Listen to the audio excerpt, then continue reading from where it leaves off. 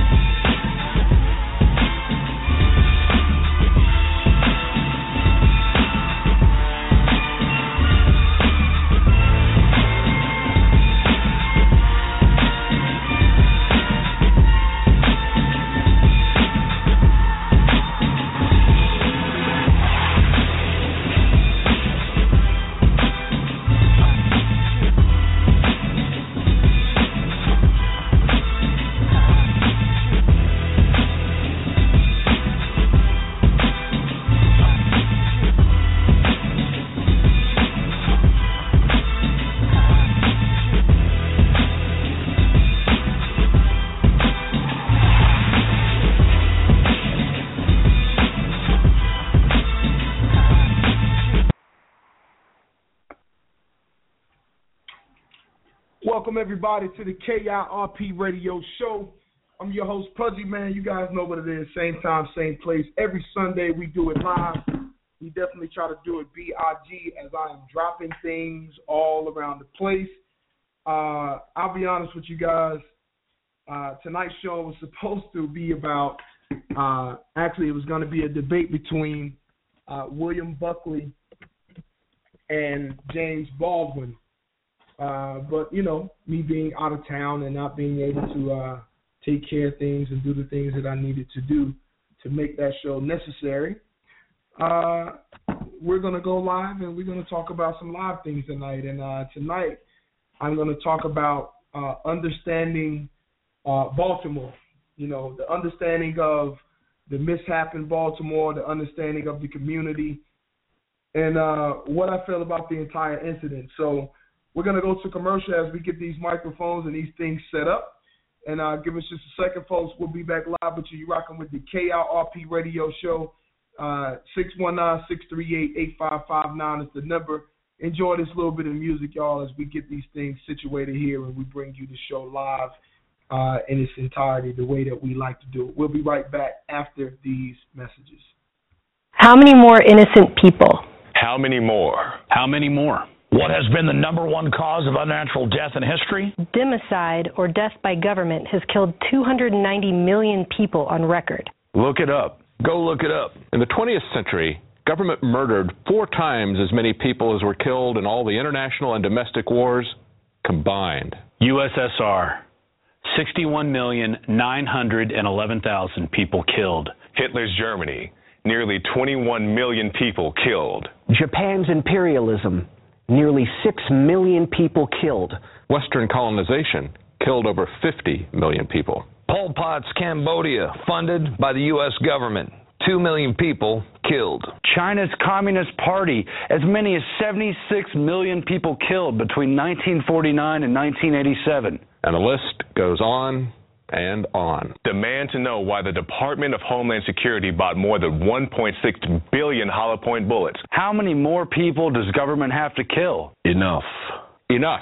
Demand an end to citizen disarmament. As an American citizen, as a patriot, for your children. Enough of the people laying down and letting government kill them en masse after disarming them, as they've done throughout history over and over again. Now is the time. It's time. It's time to realize that when the government takes your guns, people die. It's time to realize the biggest threat to you and your family is government. It's time to recognize government is the greatest killer of all time. Demand they show you the word hunting in the Second Amendment. Demand our politicians uphold the Constitution and Bill of Rights as they swore to when they took office. It's time for our leaders to read the Constitution. It's time for our leaders to obey the Constitution. The Constitution. The Constitution. Because a well-regulated militia with 10-round magazines wouldn't last very long. So now you know the most dangerous thing to you and your family in the world is government. Because mass murderers agree, gun control works.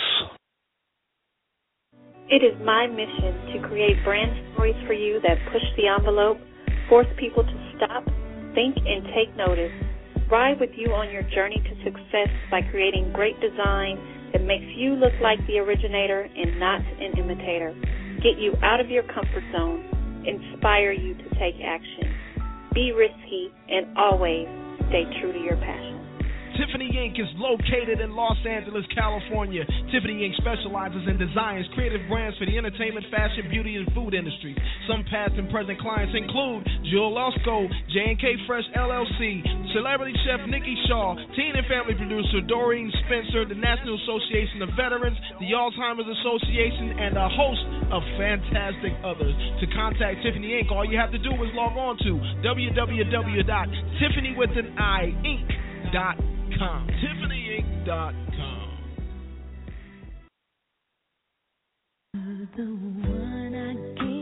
60,000 North Carolina families are affected by autism. 1 out of every 110 children born today will be diagnosed with autism.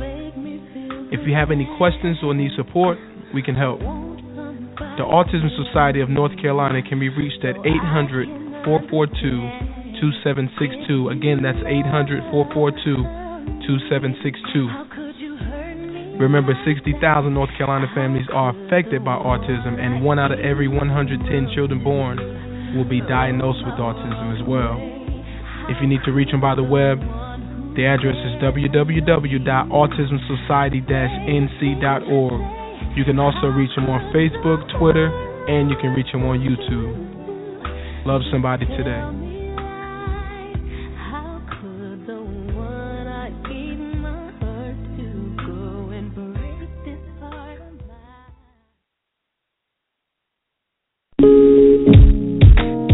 'Cherie is an online indie department store, born with the ideology, community, and self. We believe that a garment or accessory created by an independent designer can do more for our community on a deeper level. The ability to wear someone's imagination is a beautiful event. Purchasing independent means wearing something unique while supporting those around you.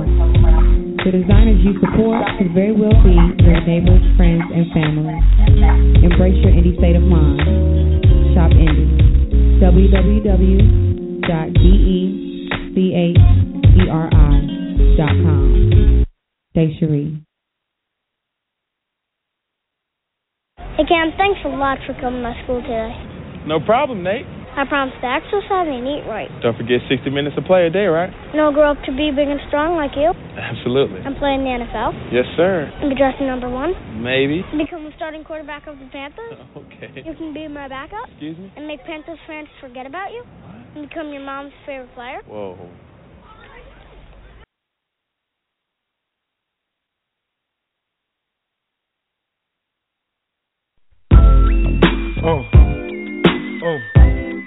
Check it out.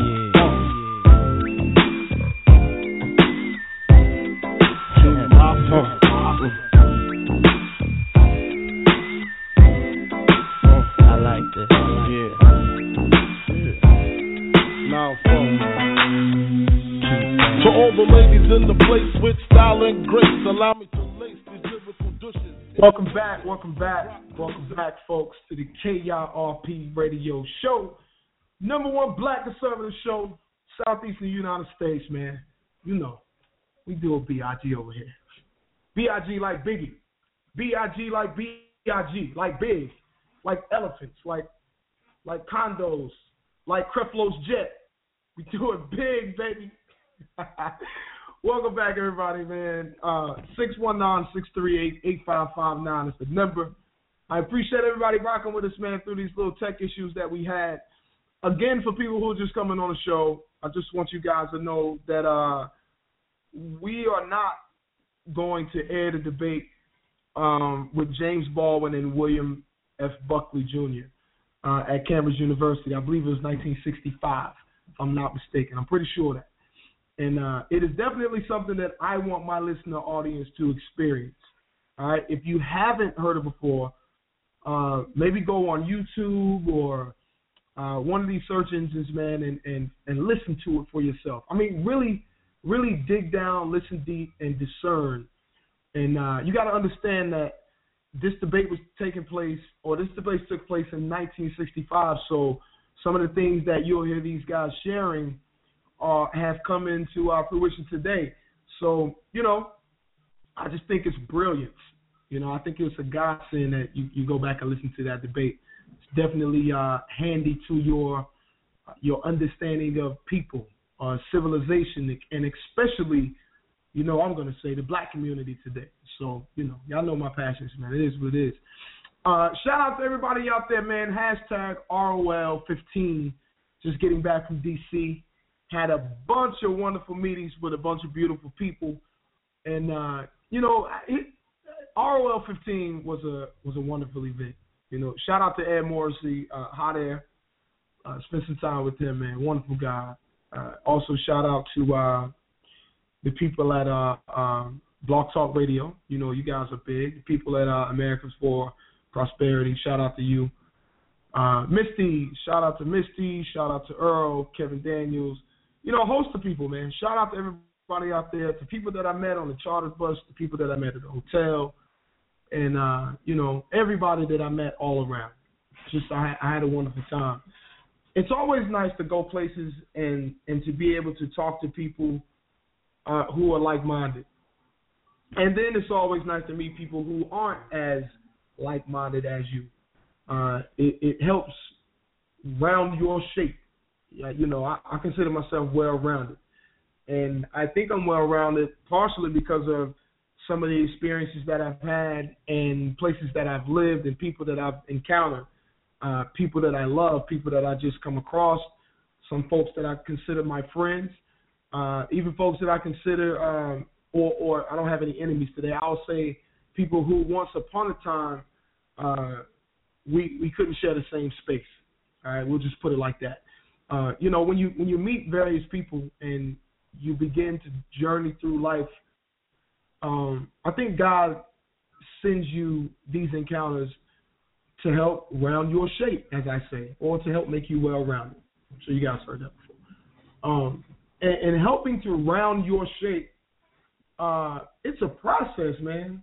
You know, part of your process is getting over yourself. You know, I think that's one of the, probably the most important thing, if you will, that we have to endure in becoming the person that we need to be in life, not the person that we want to be. You know, there's a lot of things that we want to do. You know, there's a lot of, people think that they belong sometimes on the pedestal. Some people, as we grow up and as we dream and we fantasize, and I'm a dreamer. I think dreamers are doers, and, but it's hard work in doing that as well. But I think sometimes people think that they should be, entertainers, singers, well-renowned pastors, film producers, movie stars, you name it. Who knows what people think that they should be as they grow up.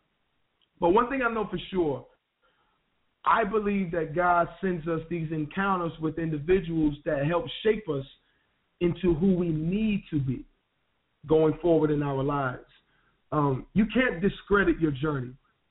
And what I mean by that is, have you ever gone somewhere and wondered, how did I get here? I mean, a lot of times you may set out to go to the supermarket, right?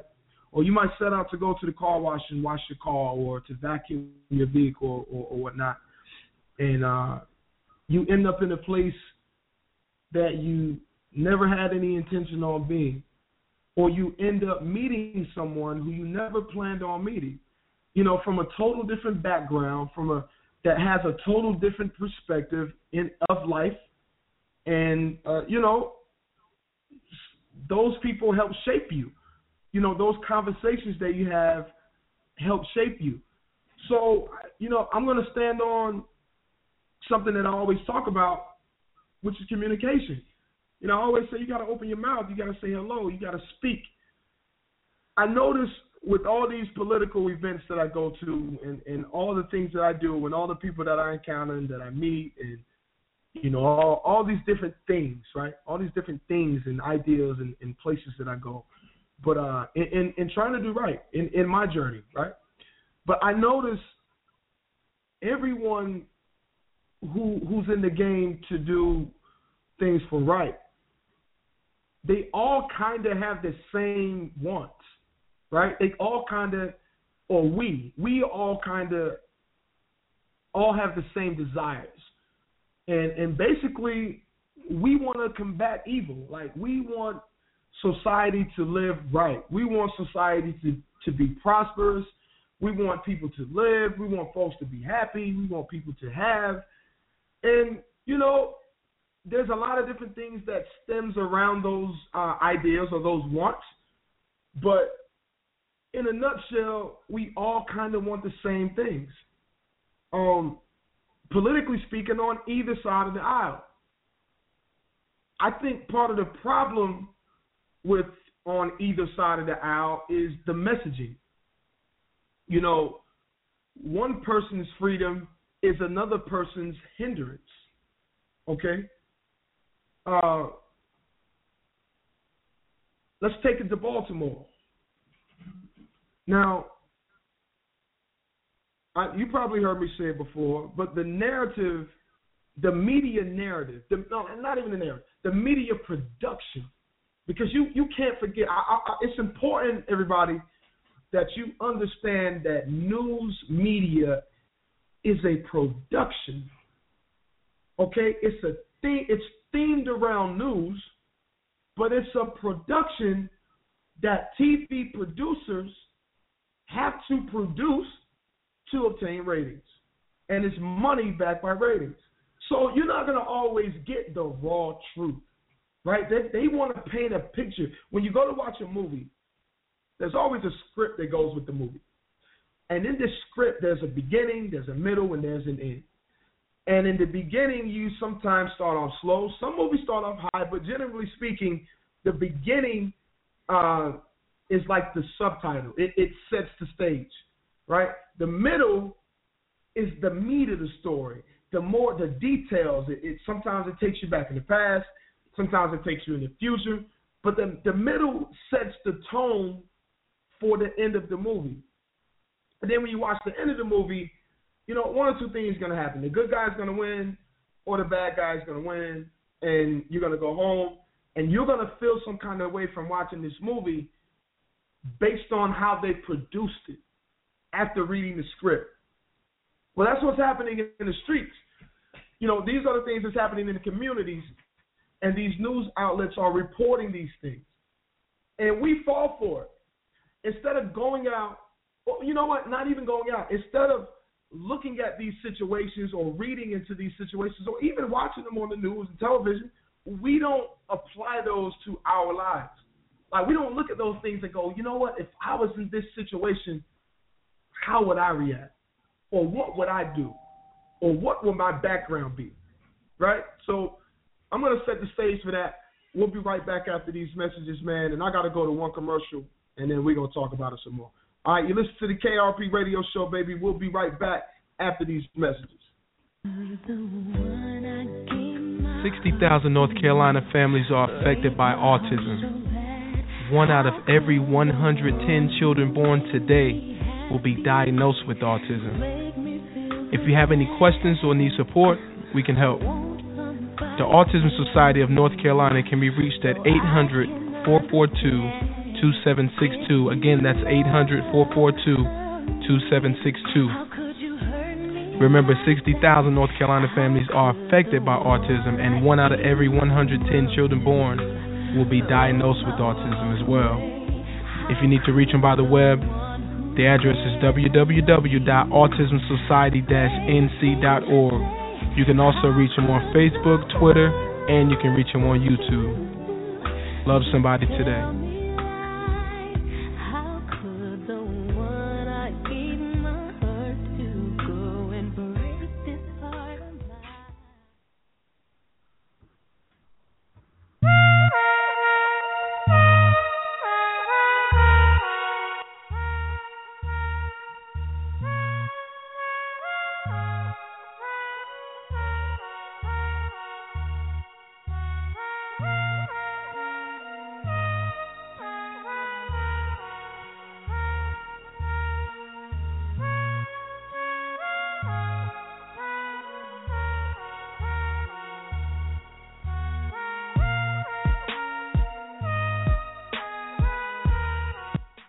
All right, folks, welcome back to the KRP Radio Show, man. 619-638-8559. I was getting some feedback problems, so I had to go to that commercial really quick.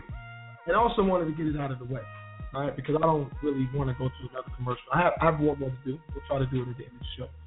But listen, we get the music up, please. Thank you. Anyway, listen, so in what I was talking about earlier, the journey, the production of news media, the things that we go through, the interaction of just everyday people, the conversation that should take place, the hello, the shaking of the hands. I take all of those things, and then I look at a situation like what's going on in Baltimore, Maryland. Now, I'm not going to sit here this whole show and talk about rioting. I'm not going to do that. Because I'm not going to add on to the same production and string music that all of these media outlets have been showing you and telling you and that you've been listening to. It's amazing to me that this is the only topic of discussion when you mention Baltimore to most people. Even people that a lot of the times consider themselves informed. You know, the subject matter or the meat of this entire Baltimore situation is a man being found dead or killed or murdered in police custody. Again,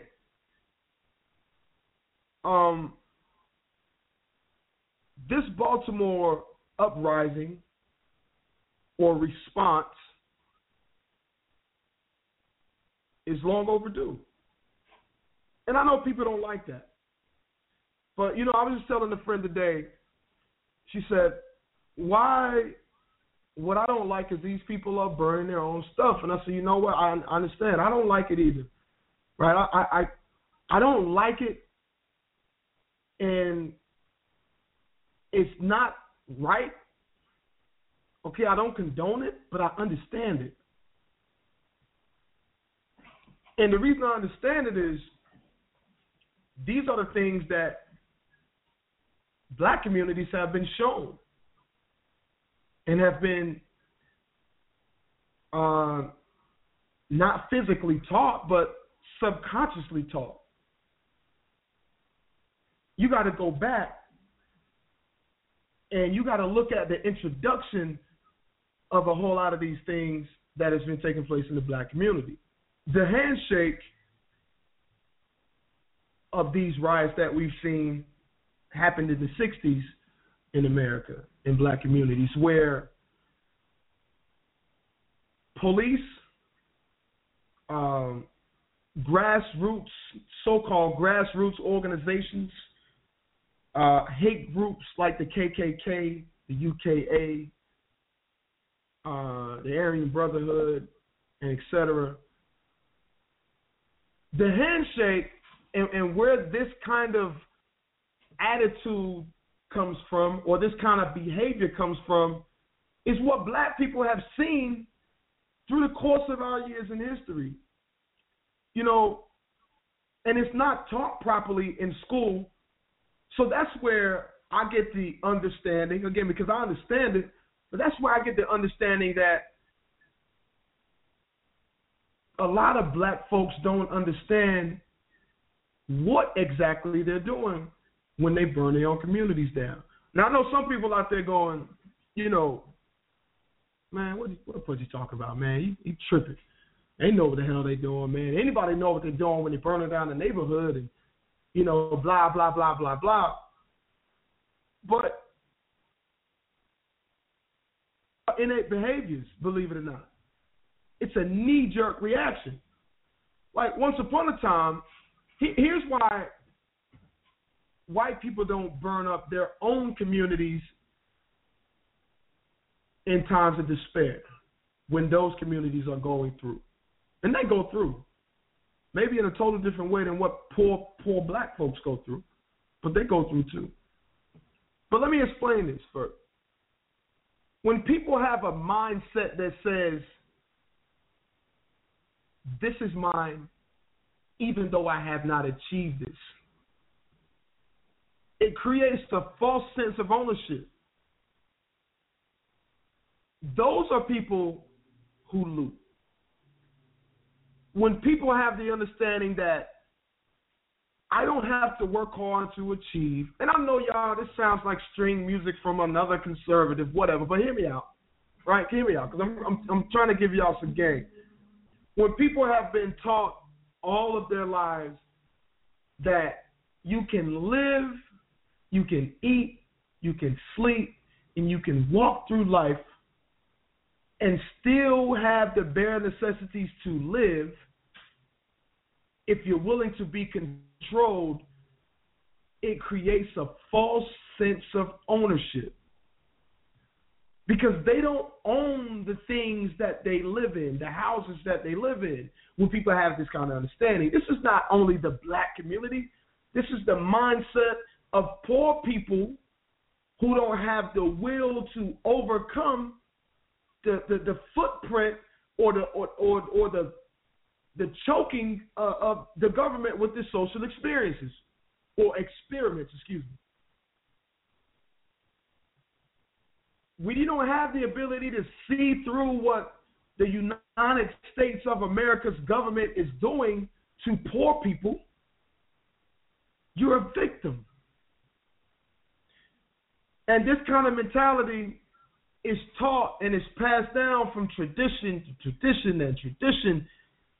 And sometimes parents teach their children, hey, you ain't got to worry about that. You ain't got to worry about having a baby out of wedlock. You don't have to wait till you get married. You don't have to go out and work 2 or 3 or 4 jobs to own this small, maybe $50,000 1 or 2 bedroom house to call your own. You know, you don't have to go out and work these jobs and work hard to achieve that, because over here, right next door to me and your grandma, right? I'm telling y'all what's real now. Right next door to me and your grandma, you can get an apartment over here too. You can get a project too. All you have to do is be willing to surrender yourself, humiliate yourself, have no privacy, have no will to save and overachieve, and have no will to want more than what they are willing to give you. If you're willing to do all those things, which is very easy to people who have not been taught any different, you can have an apartment over here too. When people have that kind of mentality and they teach these things to their children, and even if they don't teach it to their children, again, you got to understand what innate behaviors are. It's not only things that how humans evolve and not realize it. Sometimes these innate behaviors are learned from just being around, just hanging around. You know, have you ever wondered how you use the same language as one of your friends? You may have a friend that uses the word like a lot in a paragraph or in every sentence that they say. Man, I'm like chilling, like just going out here like, you ever heard people talk like that? These things will jump on you, man. That's why you got to understand that the spiritual world is real. Like, folks don't want to accept that. They want to discredit Christ. They want to discredit the Holy Spirit. They just want to discredit God. But spiritual warfare is real. And if spiritual warfare is real, then Christ is real. And I ain't trying to preach to y'all. I'm just telling y'all what's real.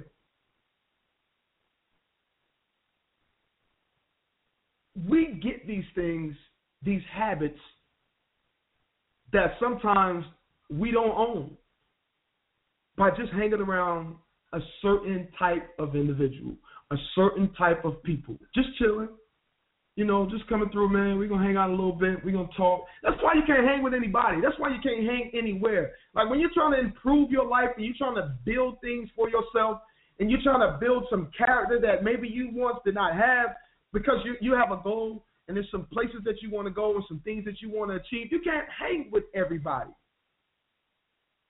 until you put some credibility and some thought into where you want to go, into what you've learned, and into your journey. Like once you get some clout in that thing, you know, once you understand that thing and your mind is made up, you know, and nobody can change your mind about where you want to go and what you want to achieve and how you're going to achieve it, and no matter how hard you got to work, you're going to get it. You know, once you have that understanding in your mind and in your brain and you know that nothing in this world can change that, that's when you can go out and start talking to people who aren't quite where you are.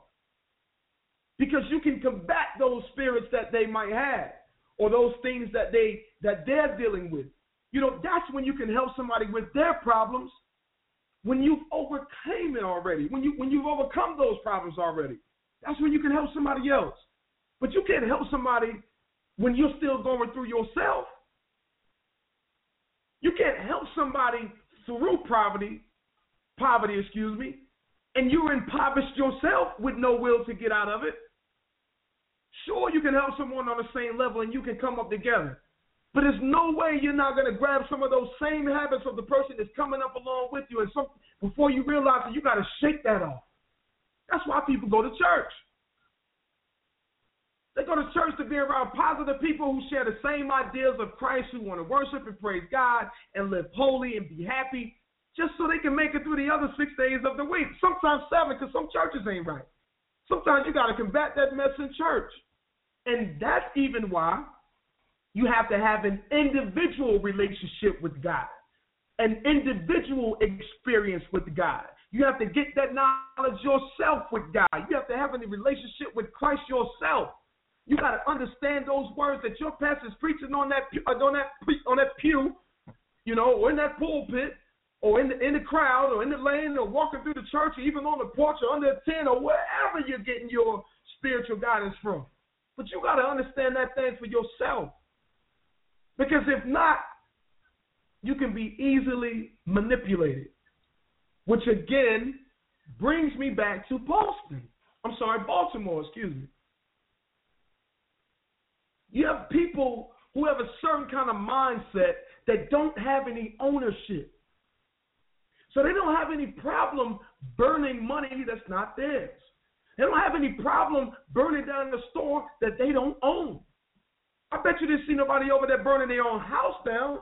So I hear people say, why are they burning down their things that are in the neighborhood? For them, that ain't their crap. That ain't their shit. There ain't no black CVS owner over there burning his own damn CVS down. There's no black barber over there burning his own barbershop down. They don't own these neighborhoods that they live in. They don't own them. These aren't traditionally black neighborhoods. Because traditional black neighborhoods, and if you've been listening to this show long enough, you know I've already schooled y'all on that before. Traditional black neighborhoods are now owned by Arabs or immigrants. Let me just say that, immigrants. See, a lot of you that vote Democrat all your life, and yeah, I'm going to go there. I'm going to go there because it's just real. You ain't got to like it, but it's real. Because traditional black neighborhoods are predominantly politicized by Democrats. We just got to call it what it is. Again, you ain't got to like it, but you ain't got to accept it, but it's a fact. It's truth. These black neighborhoods are politicized. They're politically ran by the black church. Okay? I know you don't like it. I know some of y'all don't like it. All right?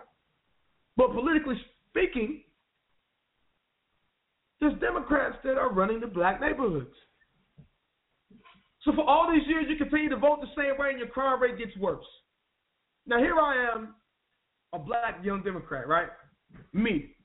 And there's plenty of people in Baltimore that are just like me, right? And I'm going to get to these innate behaviors, these things that we've learned subconsciously, and we didn't even realize we learned it. I'm going to school y'all on that in a minute because these are things that I believe to be true. And if they're not, hey, 619-638-8559, KIRPradio@gmail.com. Hit me up, tell me I'm wrong, and prove it.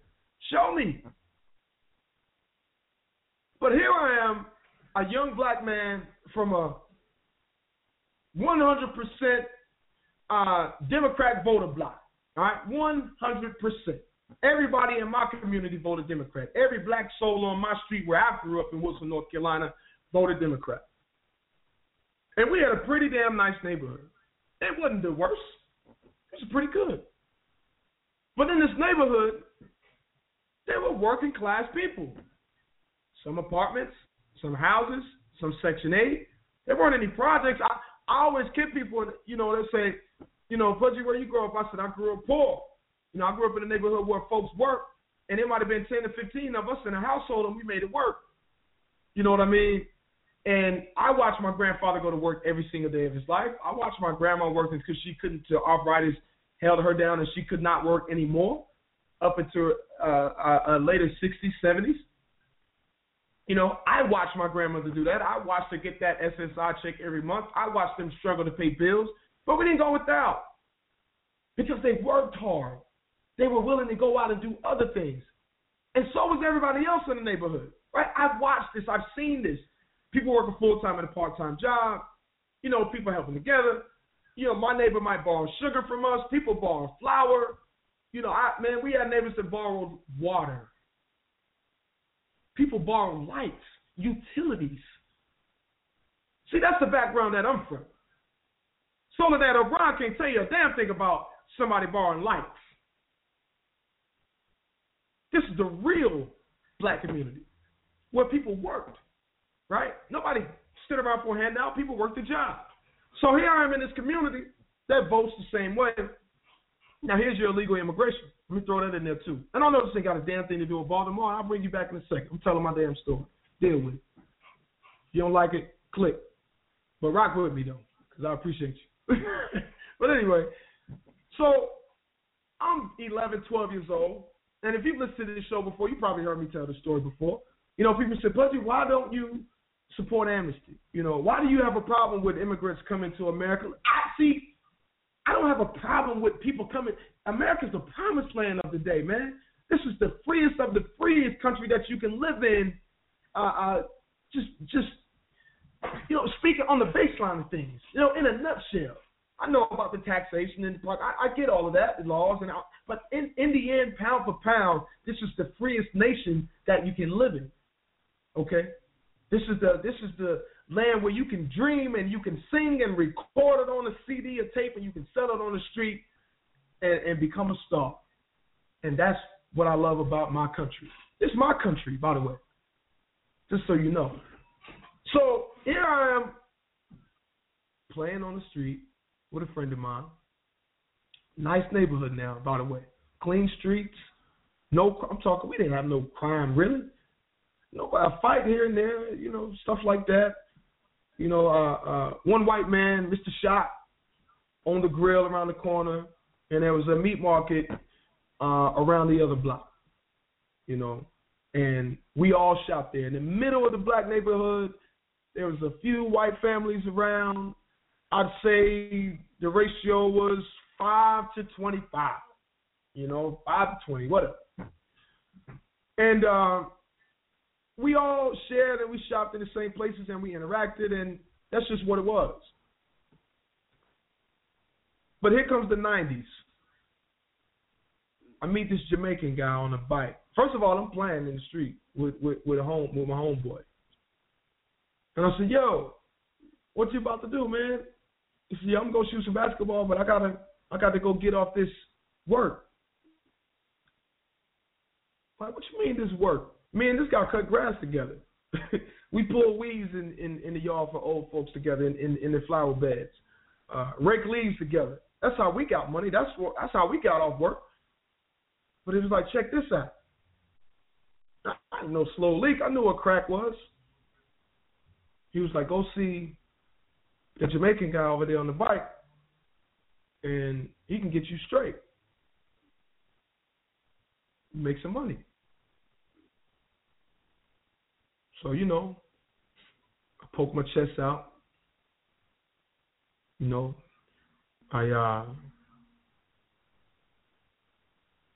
I pimp a little harder, throw my head up high, walk over there to this guy on the bike. And I said, yo, such and such said, you'll give me some work? Those were my words. He said, in the Jamaican accent, do you know what to do? You know what to do with this? Yeah, man, I know what to do. Sure, I know what to do. Yeah, I know what to do with it, He said, okay, I'll give you these 2 grams. And you bring me back, actually it was 4 grams. So I'm going to give you 4 grams in 2 packs. And you bring me back $100. You keep the rest for you. Then come see me again. So I took it. I'm looking at it like, this is my first experience with crack cocaine in my hand. And I'm looking at this like, what do I do with it now? I didn't really know. I've seen it. I've seen people sell drugs. I've seen drug addicts. I knew how the game went, but I didn't know what to do with it when I got it. And that's a whole nother message in that for a lot of different people and I'm not even talking illegal. Like, real quick, before I get into the rest of that story, there's a lot of us that ask for things in life. We pray to God for things. We want things. We want a woman. We want a car. We want that job. We want that big house. We got the house. We got the house we want. This house has been working, but now we want that big house.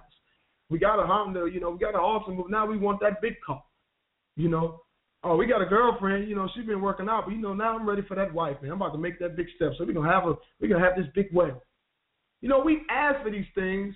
I got a job. I've been a manager, or I've been an assistant manager, or whatever you are. I'm holding my job down. But you know what? Now I want to be the boss. I want to apply for that executive job. I don't went to school, got my degrees. I want that executive job. And we pray for these things, and then when we get them, we don't know what the hell to do with them a lot of the times. We just don't know. And it's survival of the fittest. Those of us who want to survive will survive all of those things. And we'll endure what comes along with those things. And a lot of the times we'll make it out and we'll come out a better person. Even if we don't come out with those things that we ask for, it'll make us a better person. which is me with selling drugs and that whole experience. And you know, that's all I'll say to that. Matter of fact, that's a perfect ending to that. I started selling drugs. You know, it was a start to an ending. This neighborhood went from very decent to horrible. People started moving out. The violence grew. There were deaths. I've seen death, multiple deaths, destruction, shootouts, people getting shot, having shootouts, robberies, liquor houses pop up, you know, crackheads all over the place. There's needles all over the place. There's baggies all over the place. People are up all times of the night. The music comes. And this neighborhood went from being where you could sit on the porch at 2 in the morning and smoke mosquitoes. That's some South for you right there. Shout out to everybody who know about smoking mosquitoes on the porch with grandma at 12 and 1 and 2 in the morning with other church members and neighbors, and throw your hand up and say good night and go in the house and not forget locking the door. You might not shut the door. You might leave the screen door open. You might not even shut the door, and you went to bed and with the windows up, every window in the house. And, man, when you woke up the next morning, that was some kind of summer breeze in that house. Felt so good. I can still smell it today. So we went from that to getting deadbolts, putting bars on windows, putting bars on the door, chairs in front of the door, couches in front of the door, buying shotguns, people moving out, you name it.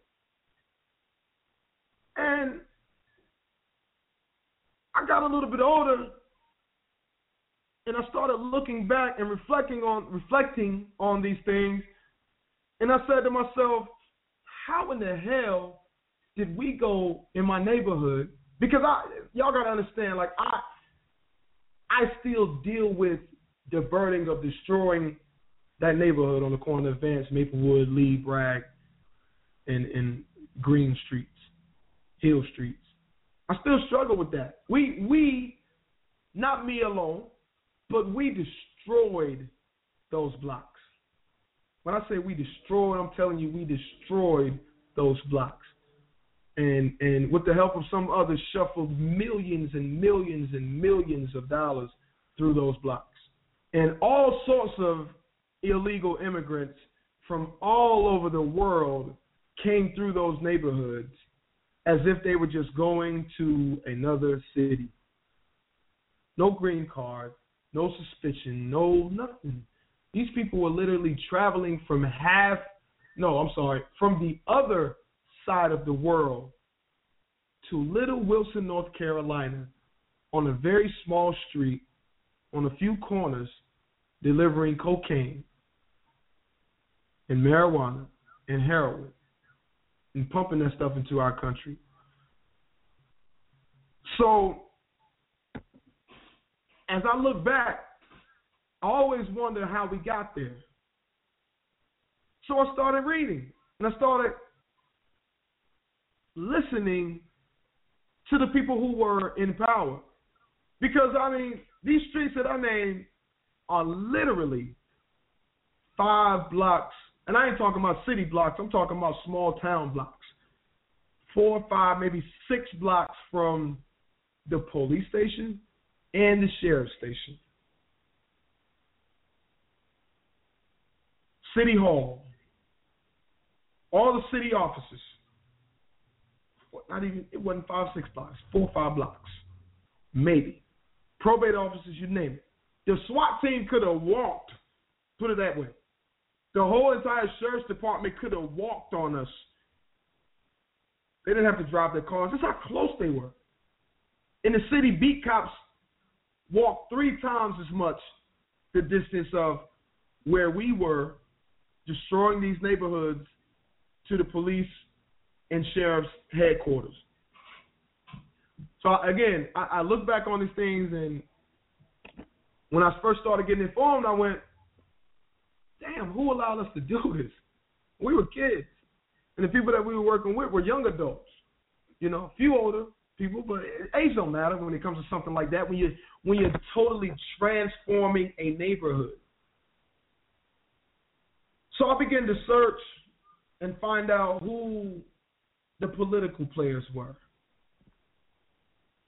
And then I began to listen to these people And the things that I heard from their mouths is that, I mean, for year after year after year, I can go back and show you where these folks were running for office and saying, you know, we're your protectors from the people across town, basically.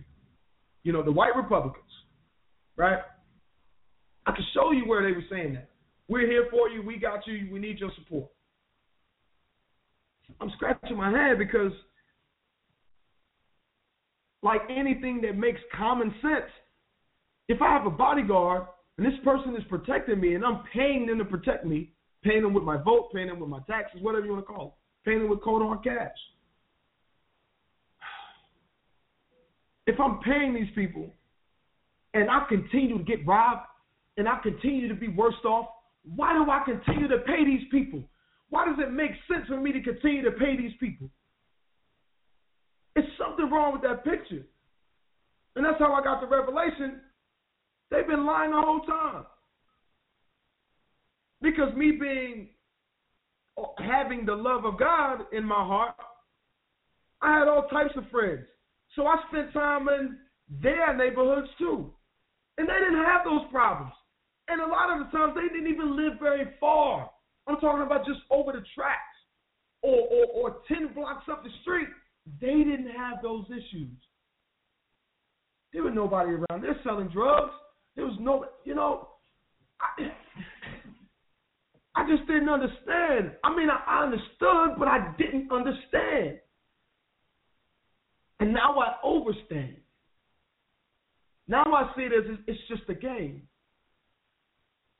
So now, because of those situations and those experiences, as I was talking about at the top of the show, you know, that and those interactions that I've had with people, thank God, and places that I've traveled, and people that I've seen and that I've talked to, and all of that jazz, those things have put me in position to be able to overstand what we were going through in that neighborhood and how no one really cared, especially the people who were in those communities as our community leaders, the people who were, quote unquote, over those communities as our overseers, as our spokespeople, and as our representatives.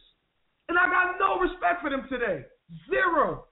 I don't give a damn how powerful they are in Congress. I don't care how much legislation they passed in the state house. I've got no respect for them for what they allowed to happen to their constituents in the neighborhoods that they claim they most represented, that they claim that they were the voice of. I got no respect for these people, zero respect for these people, until they can look at these people in those neighborhoods that I grew up in and look at those people in the neighborhoods that I personally helped destroy, until they apologize for being the pieces of shit that they are and allowing these people to go through this disparity and this type of evil that we produced on these people, until they can look at them and say, you know what, I'm sorry. I manipulated you for a vote. I manipulated you for support. I took your money and I didn't do you any justice. And until that happens, I will never have respect for the Democrat Party in the United States. Fuck them.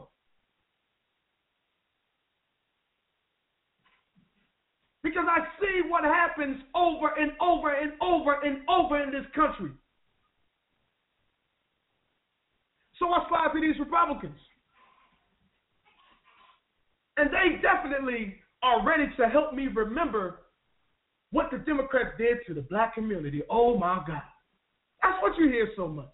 Look at what they did, Pudgy. Speak on it. Talk on it. Tell them, we got your back, Pudgy. We hear you. Man, that's smoke and mirrors, too. Because as a conservative, I understand what our principles are.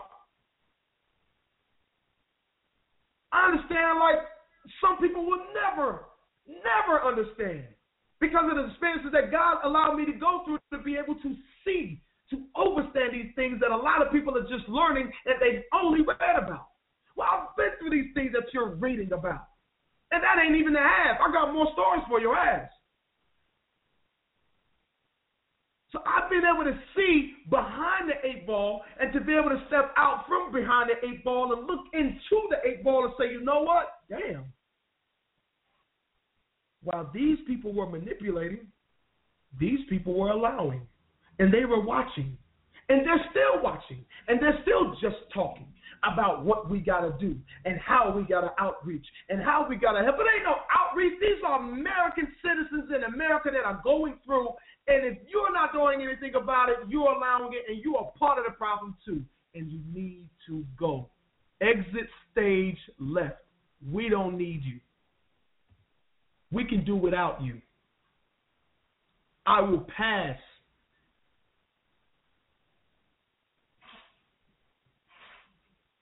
And those are the things that people don't understand when they start commenting on Baltimore.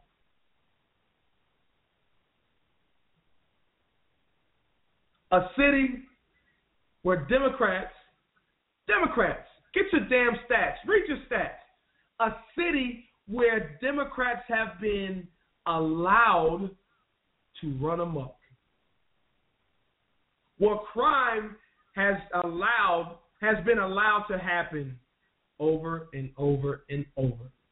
Where budgets have been manipulated, where politicians and businesses have been in relationships and have been crony and capitalizing on the downfall of the people in these communities. Where no one really offers solutions to the crime and the disparity that's happening in these communities. These things have been allowed to happen. And as I said before, as I've said this weekend in Washington, and I'll tell you guys again, if you hear somewhere or a sound bite, maybe somebody was recording me or whatever. I know somebody was one time. But anyway, it's a trip with these little hidden cameras. Like, people act like you don't see them. I'm a little bit more intelligent than that. But anyway, it's the same old trick, man, in other words. It's the same old thing. It's the same old theme. It's the same old production. The news come in, they report the despair, they go away. Someone comes in who has a good heart that generally really wants to help. There are a lot of groups out there that really want to help anybody, not just the black community, not only the poor community. Some people just want to help folks in need. There are a lot of people out there that strive to do that. It's their God. They are God-sent. It's their missions. It's what they do in life. It's them offering themselves to humanity, to people, to America. You know, there are people out there who genuinely want to help. But it's the same old narrative, man. It's the same old thing. And when folks start commenting on what's going on in Baltimore, I just shake my head because they don't understand. And I told y'all earlier how I wanted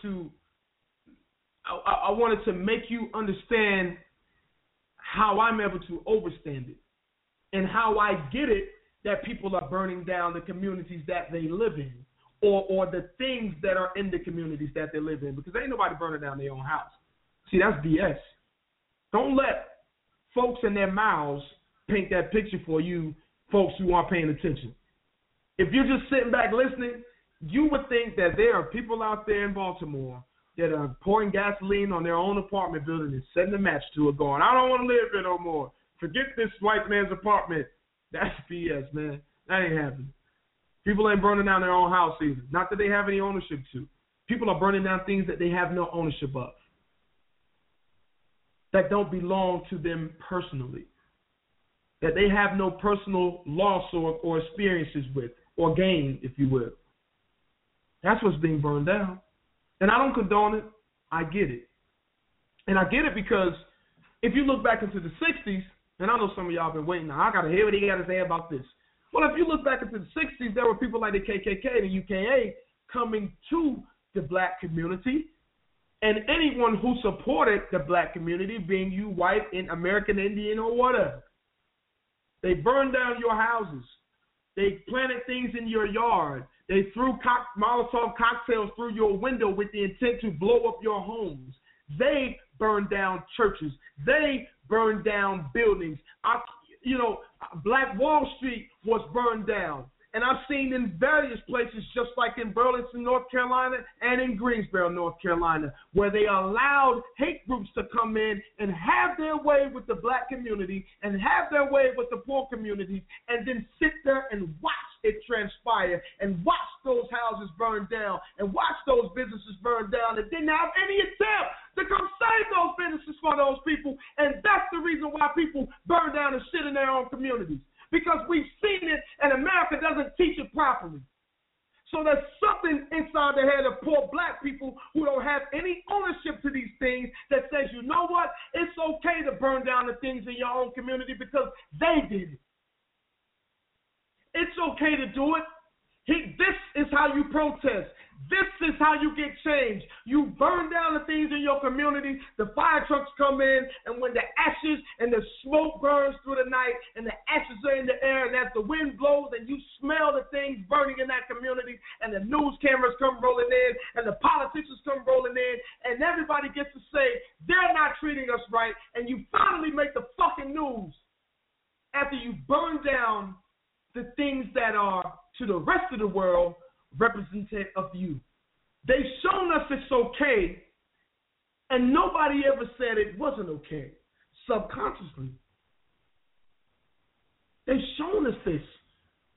See, in the 60s, if you look at the cameras where you see people getting their heads kicked in, and when you see people getting dogs, police dogs, sicked on them, and when you see fire hoses spraying these human beings, they were trying to march outside of their communities, you dumbasses.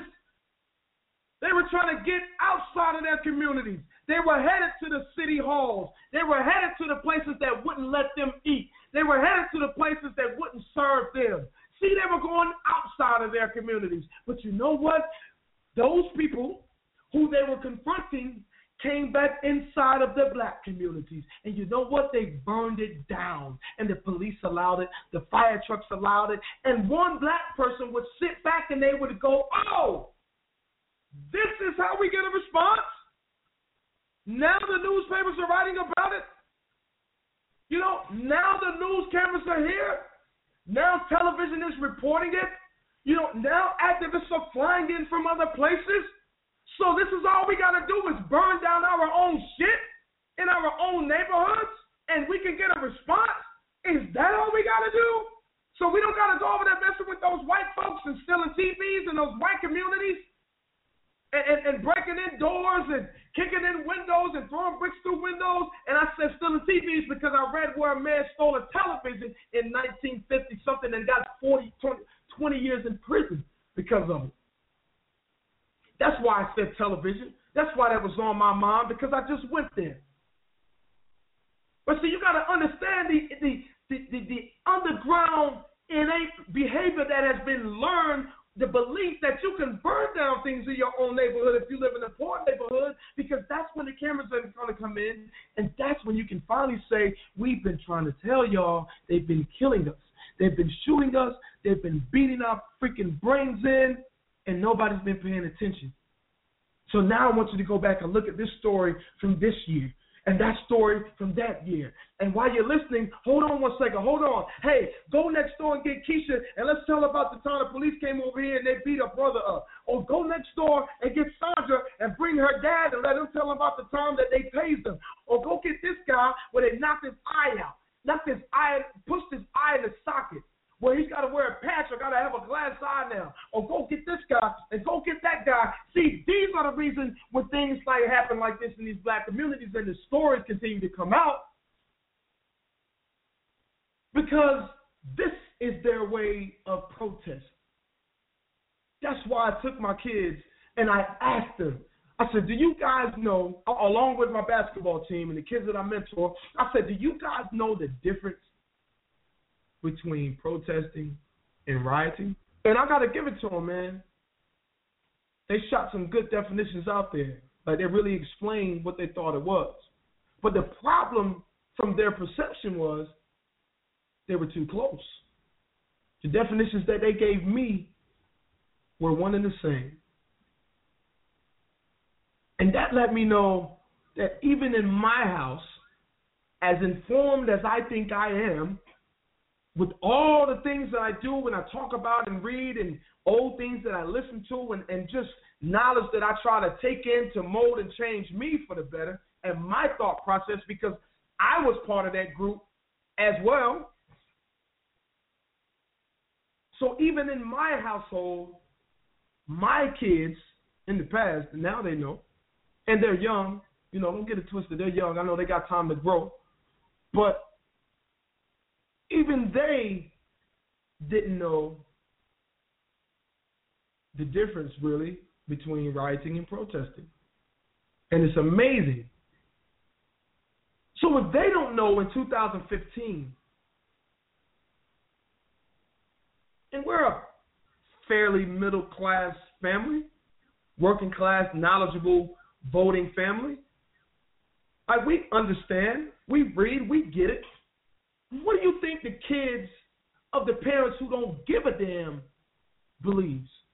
What do you think the kids who live in a household where a parent is not teaching them to work for a living and to work hard and to have credibility in who you are and believe that you can strive and achieve something if you decide to do it, if you have it in you and you do have it in you and it's required of you? What do you think happens in the household of people who don't believe that, who don't share those ideas with their children? Where do you think they're getting it from? They're getting it from the producers. They're getting it from the media, from those images, those snapshots, because children commonly don't pay us no attention when we're talking to. They don't pay us no attention. That's why we have to tell them 2 and 3 times. And I stopped getting mad about that. I get it, because when you're a kid, you ain't really listening. If you're listening, you don't hear well. So you have to be told. Even adults have to be told over and over and over about things, unless it's something that's right in front of their eyes that they absolutely care about every day or they make themselves care about. So these teenagers in 2015, all they see and all they've heard was that things burned down and people protested in the black community and the news cameras came out, and that is how change happened. And they marched a little bit, and they created a little havoc, and that's how society accepted black people in all of society, or in America, if you will, outside of the black community. No one told them the truth of everything that happened. No one told them that people were trying to protest, not riot. People were trying to protest outside of their communities in the places where they weren't socially accepted, and they got their heads beat in and kicked in. No one told them why. No one told them that people were trying to march outside of their neighborhoods, and not even violently. No one told them that when these things burned down in their neighborhoods that it wasn't them. No one told these folks that. No one told them that even when there were people that were setting a store in their neighborhood that was owned by the white guy that happened to place a business in the black community, because those are the businesses that were burning and in the beginning. And there are always going to be looters. Looters are criminals. You got to keep that in mind. And that's why I'm not talking about looters. I'm not talking about them, because they're criminals. Criminals are going to do what criminals are going to do until the end of time. And that will never change. So looters don't concern me. Those are opportunists. Those are criminal opportunists. A criminal opportunist will wait for you to put your pocketbook down, ladies, and they will pick it up and run off with it. Guys, they will pickpocket you when you put your wallet in your back pocket or in your inside coat pocket.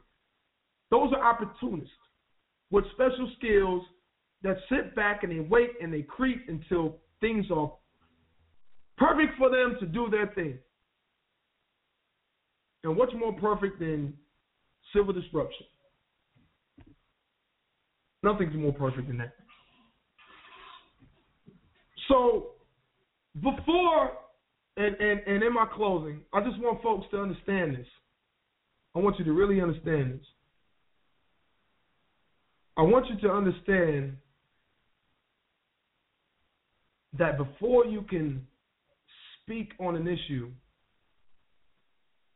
and especially before you can speak before people on an issue that you're not well vetted in, a few things have to happen, but one thing especially, you have to have the ability to discern, and you have to know the history from a first-person understanding. Books aren't going to get you there a lot of the times.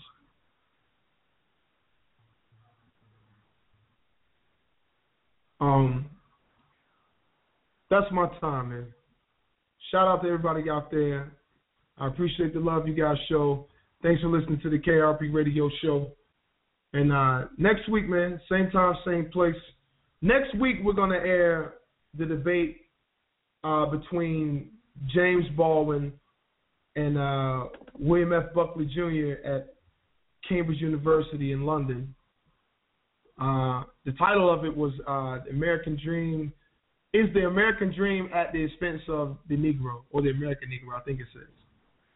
Something like that. But you can find it on the KRP Radio Show page, and we'll try to get that out to everybody, man. Thanks for rocking with us, man.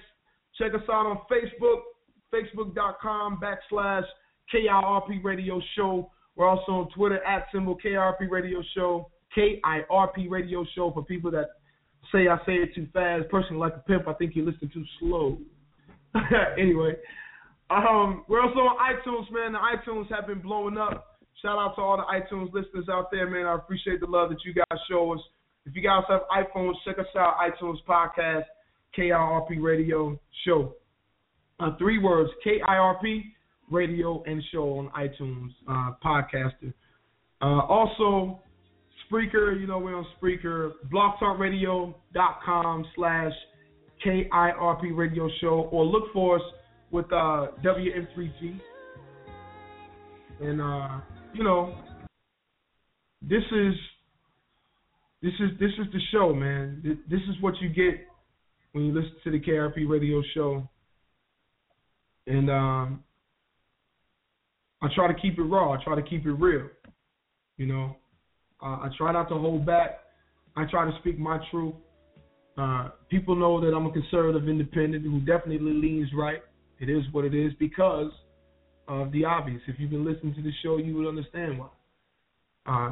You know, don't look at the people that I deal with.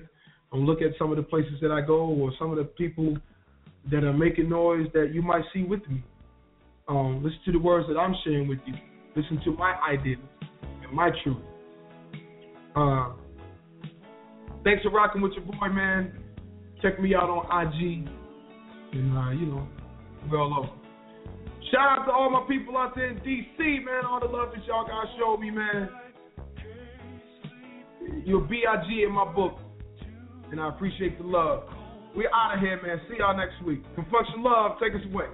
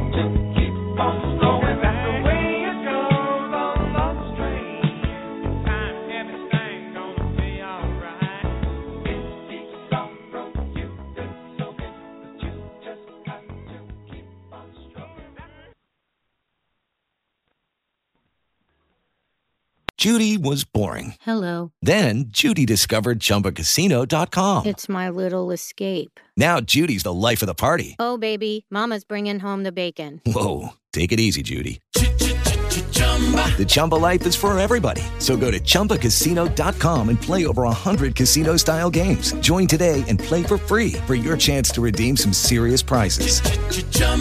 ChumbaCasino.com. No purchase necessary. Void where prohibited by law. 18 plus terms and conditions apply. See website for details.